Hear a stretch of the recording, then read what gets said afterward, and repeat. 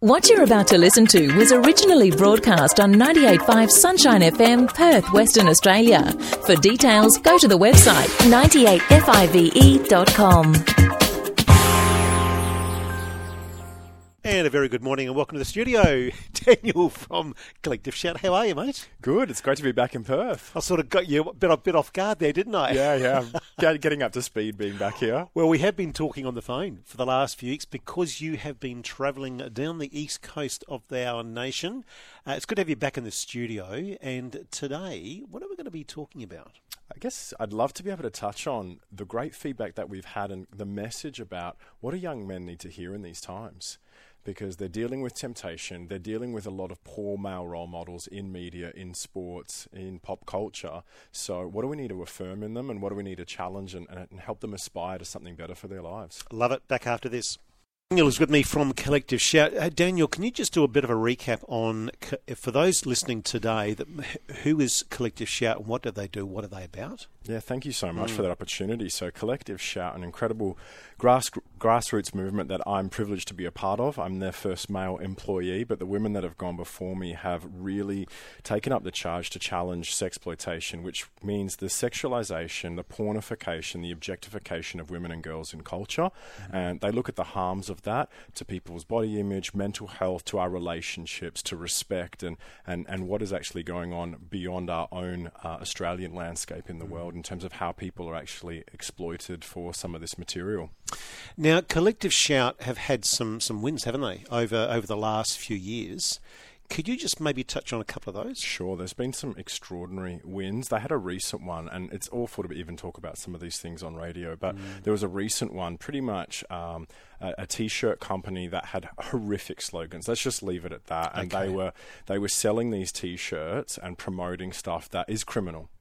There's no way around it. They're absolutely criminal. And the campaign team launched, and within a week, all of these T-shirts were taken down off the internet, which was just extraordinary. But some of the big ones is holding people like Alibaba to account on some of their content, some of their material that they're selling. And for anyone listening, I'd love you guys to jump on the Collective Shout website. We have an ongoing campaign against Etsy at the moment, which is obviously known for its cutesy and crafty items, but they sell some absolutely awful items that trivialize and normalize things that should have people in jail. So we would encourage you to sign up. I'm not going to mention what they are at the moment on live radio, but okay. Now, you've just been travelling through down the east coast of Australia, talking to a whole bunch of different, mainly young lads in schools. Yeah, whoever I have the privilege to speak to, but definitely the young boys. And I was in the regions. I'd never been to Townsville before. Okay. It was 6 hours inland from Sydney, and so dealing with a lot of boys with a lot of mullets, which was exciting. The boys and the mullets are back. Or maybe they didn't go out over in Yanco and Narandra and other places that I visited. So the feedback you're getting. The reaction and feedback from young lads in regional areas compared to what you have been doing in the city, no different? In some ways, I find them far more refreshing. They're pretty forthright. Okay. Yeah, they're less performative. They've never heard this kind of challenge before to some of the dominant narratives, and we use the language of porn culture. So, again, attached to the sexualization, pornification of just everything in culture where we've normalized all these things. And so these young men hadn't heard a pushback. They hadn't heard a challenge to this and how it's not helping their own well-being and it's not helping them form healthy relationships and relate well in the world. Daniel, we'll take a break. We'll come back and we'll start talking about what young men need to hear. And Keating there, loving each day. I hope you're loving today. You are on 98.5 weekdays with Mike. Daniel is with me from Collective Shout. We're going to be chatting about what young men need to hear. You don't sugarcoat this stuff, do you? When you go out and talk to mainly teens in schools, you just cut to the chase, don't you? That's right. And as far as I know, and as far as they've told me, they appreciate it. So which is good feedback, right? Yeah, I take that and I touch base with the teachers afterwards and get their feedback on it all. But, these are serious issues and it's so normalised that sometimes you need to jar them, and it's not about condemning them. But I actually start with my own story, my own journey of being exposed to pornography when I was younger, and then how that impacted me and how I had to unlearn the messages of pornography that have gripped the hearts of far too many people in society. So what sort of things would you say that young men need to hear? Sure. So what I want them to understand is that it's normal to be interested in sex. It's normal to have desires. And again, depending where they are developmentally, it's all at different times. But I want them to know that that is okay. But how they may be learning about sex and relationships and bodies in this current culture is not necessarily helping their own mental health, their own body image, their own self-esteem, and definitely not helping them in terms of understanding potentially the other sex and understanding relationships. Because what they're learning, and especially if the average age of exposure to pornography is about 10, 11 at this particular point. I still have trouble believing that. I know you've said that a few times. I know. So I want them to understand what's normal, and then I want them to understand how the culture around them is not helping them become good young men and make good decisions. And so I want them to see that they're actually preyed on by an industry and by pop culture that doesn't fuel and appeal to their best instincts. Is this the first time they're hearing it as raw as that from someone like you? I get told that, but I guess I don't know. And I share my own stories, and then I speak with them about the stories that we hear going on in other schools, right? Yeah. And, some days I think to myself, am I really going to ask this group of Year 7, 8 boys these particular questions? And it's about sending naked images, selfies, these sorts of things. And I ask them, boys, have you heard stories like this before? And even questions like, have you heard stories about, Tiffany's 14 chatting to you online? And then you actually find out Tiffany's Barry and he's 50 years old from the suburb next door. Yeah. And they nod at me and they know these stories. So they're aware of predators. They're aware of being asked or being sent images that they don't want to see or feel that they have to. And in particular, young women being bombarded with these sorts of things. So you kind of think, am I really going to talk to 12-year-olds about this sort of stuff? And for the most part, they're all aware of it. This is tragically, and I'm so sorry to say this to our listeners, this is the cultural landscape that they're growing up in. And they're having to show so much resilience to get through this, but it's trying to help them realize that this isn't okay. And it's not okay that we've, in a sense, as a society, put the profits of the porn industry ahead of the rights of children. Daniel, we'll take a break. We'll come back and chat some more. On 98.5, this is Weekdays with Mike. Daniel from Collective Shout is with me. And good morning, another Daniel from Willerton. You've got a question for Daniel this morning. Hey, morning, Daniel. Congrats on the great name. I've got 3 kids, and 2 of them are high school, 1 in year 10 and 1 in year 7, and they do not have phones. I'm very aware of what comes to the phone, like the social media and all that. And the question I'm about to ask, it's a hard question. I'm not going to hold it against you for your answer. But what in your opinion, do you think is a good age for a teenager to have a phone, knowing that, their friends are there, they need to chat with their friends socially, at the same time that all the rubbish that, we know it's online? Yeah, absolutely. Hey, Daniel, just before Daniel chimes in, did you say year 10? Yeah, year 10. Year 7. Okay, is that unusual? Are they in the minority? I think so. He's probably 1 or 2 in the whole entire year that has no phone. I was going to say, the fact that you've managed to hold off in year 10 is quite extraordinary. That's quite impressive. And I guess that you guys have an open discussion about why that is and the reasons why. Yeah. Obviously, as you've already alluded, there is no prescriptive answer. Some of the suggestions and some of the quick advice is about, is a dumb phone the alternative than a smartphone? Well, I know adults that are looking at that. Yeah, just as as a simple thing without the distractions. And I think other distinctions that I'm sure, I'm just explaining the obvious to parents, is that it's like the parent owns the phone, it's not the child's phone, because sometimes what happens is even the schools will supply children with iPads or with computers, and the kids think it's theirs, so therefore they can do whatever they want with them. And I think making that distinction that if you're the one paying for the Wi-Fi and paying for the phone and the bills, then you own the phone and they're actually using it, and therefore there's some sort of accountability. Then there's great, obviously, software that you can install on your home and in for phones and for the internet as well that people can use. So like Family Zone is something that we recommend to keep protection for schools, for families. So these are some of the options. There is obviously no specific age, and I think it needs to be an important conversation. The advice that myself and my colleague Melinda Sankard-Reist always give to parents is just to hold out as long as possible. And I think to have parental relationships where everyone's in it together a little bit so that you're not the outlier. But well done, Dan, on actually keeping it that long. Hey, Daniel. Yeah, the pressure we're facing now, the year 7 girl, she goes like that. All my friends are talking on, and I go to school, I miss out on what they're chatting about. And it's just really, it's pressure. Yep. How long do you reckon you can hold off for with your son in year 10? It's getting he asks every now and then, but it's not very persistent, not like the girl who's asking every other day.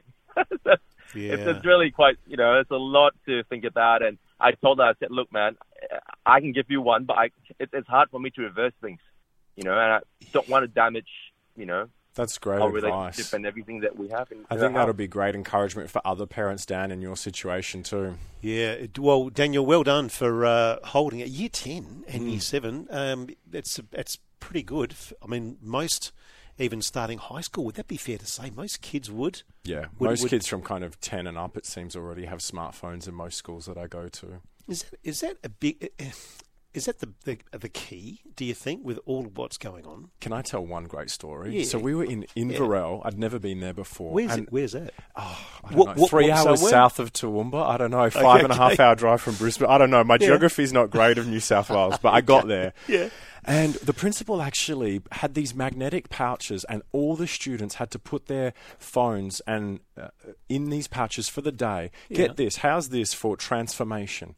He said that the teachers got back 15 minutes every hour. Not a day, every hour, every class. There was an extra because of not having to manage phones going away and the distractions.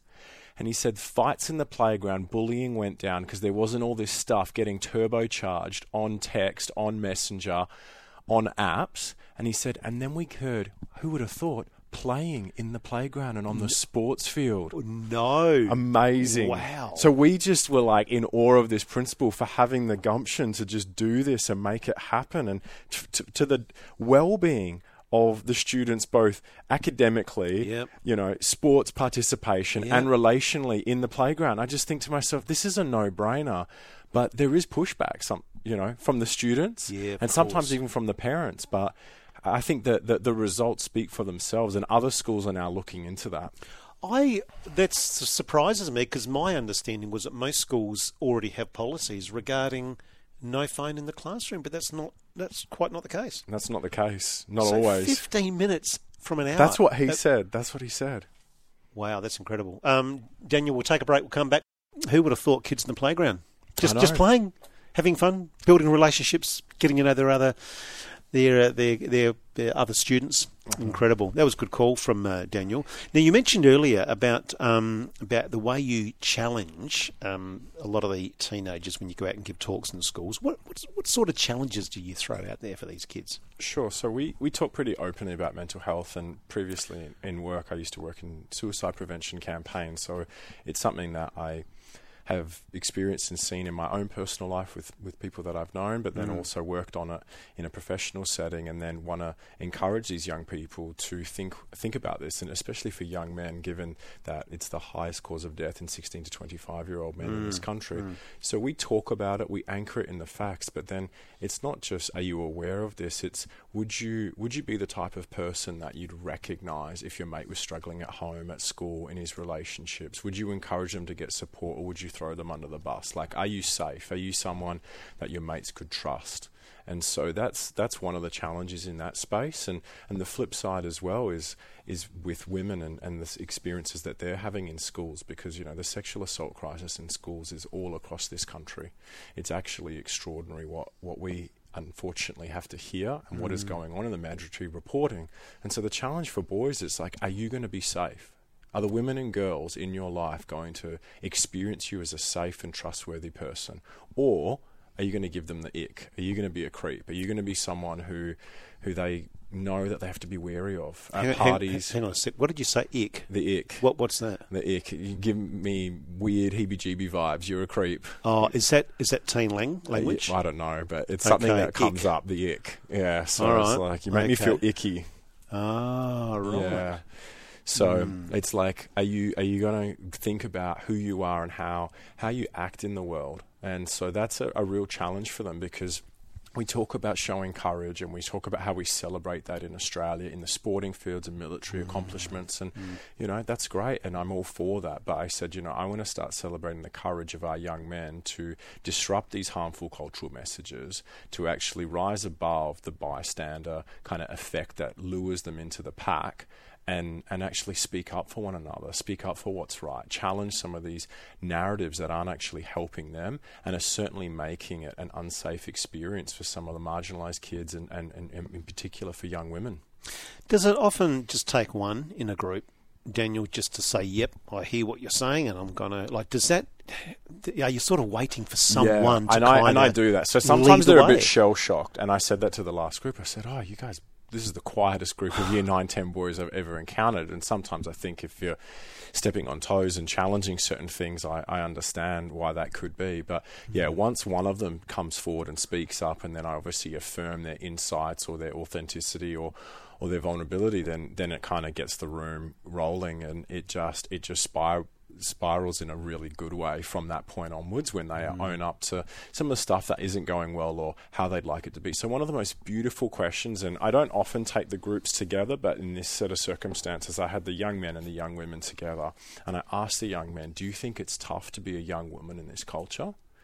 And they all said yes. And I turned to the young women and I said, what's that like to hear that acknowledged? And that meant so much to them, because in my slides, there's a slide that comes that is actually the young women acknowledging that the boys have it tough too and they're under pressure.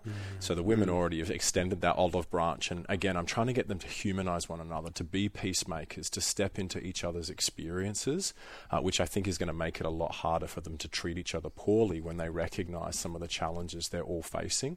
But then it just frees them up. And, one of the best bits of the best moment I had was after this last talk. I had this young man come bounding up to me saying, I'm quitting porn, in front of everyone. It was extraordinary. Wow. And I thought, I've never had that happen to me before. I have young men coming up to me saying, I need help, I want to get off this stuff, it's harming me, I can see it's impacting my mental health and my relationships. But this was extraordinary. Well, you would expect that would have a ripple effect throughout that class? Yeah, I hope so. I heard from so many young men after that talk saying that they're rethinking porn and porn use. So good, Daniel. We'll take a break. We'll come back and we shall wrap things up. Daniel, just to finish off today, for those listening that are thinking, would love you to come to my school or my kids' school or my grandkids' school to give a talk that you do. What can people expect, and what would they need to do, I guess? Yeah, great question. So best thing to do to find out more information is go to the Collective Shout Request a Speaker page, and then that will get you in touch, fill in your details, and you'll probably get a call from me at some point in the next week or so, and we talk it through, and I just give an overview of how we structure it, how we endeavour a full day to go, whether it's with one year group doing an intensive or just doing a presentation for all the year groups, so the whole school's on board. And we also speak to staff, and we also do parent community sessions as well, because we want to take a holistic approach so everyone's on the same page, everyone has access to the appropriate resources for whether they're a student, a teacher or a parent caregiver. And so that's our approach, and obviously our distinct message and where we try to bring this conversation is, yes, we touch on body image, we touch on mental health, we touch on respectful relationships, we touch on consent. However, we do this through a porn critical and a sexualization critical lens. So we look at how does this sexualized culture impact all of those things. So that's our distinct approach, and the global research suggests that we have to tackle this problem for the well-being and the future relationships of our young people. So that's our distinct message. Yeah, so important. So it's pretty flexible then. So you would either talk to several classes at once in a bigger group, or depending on the school, you could then break it down into smaller workshops. type? Yep. Yeah, okay. It just depends. Yep. So that's really gets back to the school to make that decision? Yep, that's right. And the same with the parents' talks and all those and teachers, depending on their school timetable, I would imagine. That's right. And how much room they got would dictate what that would look like in school.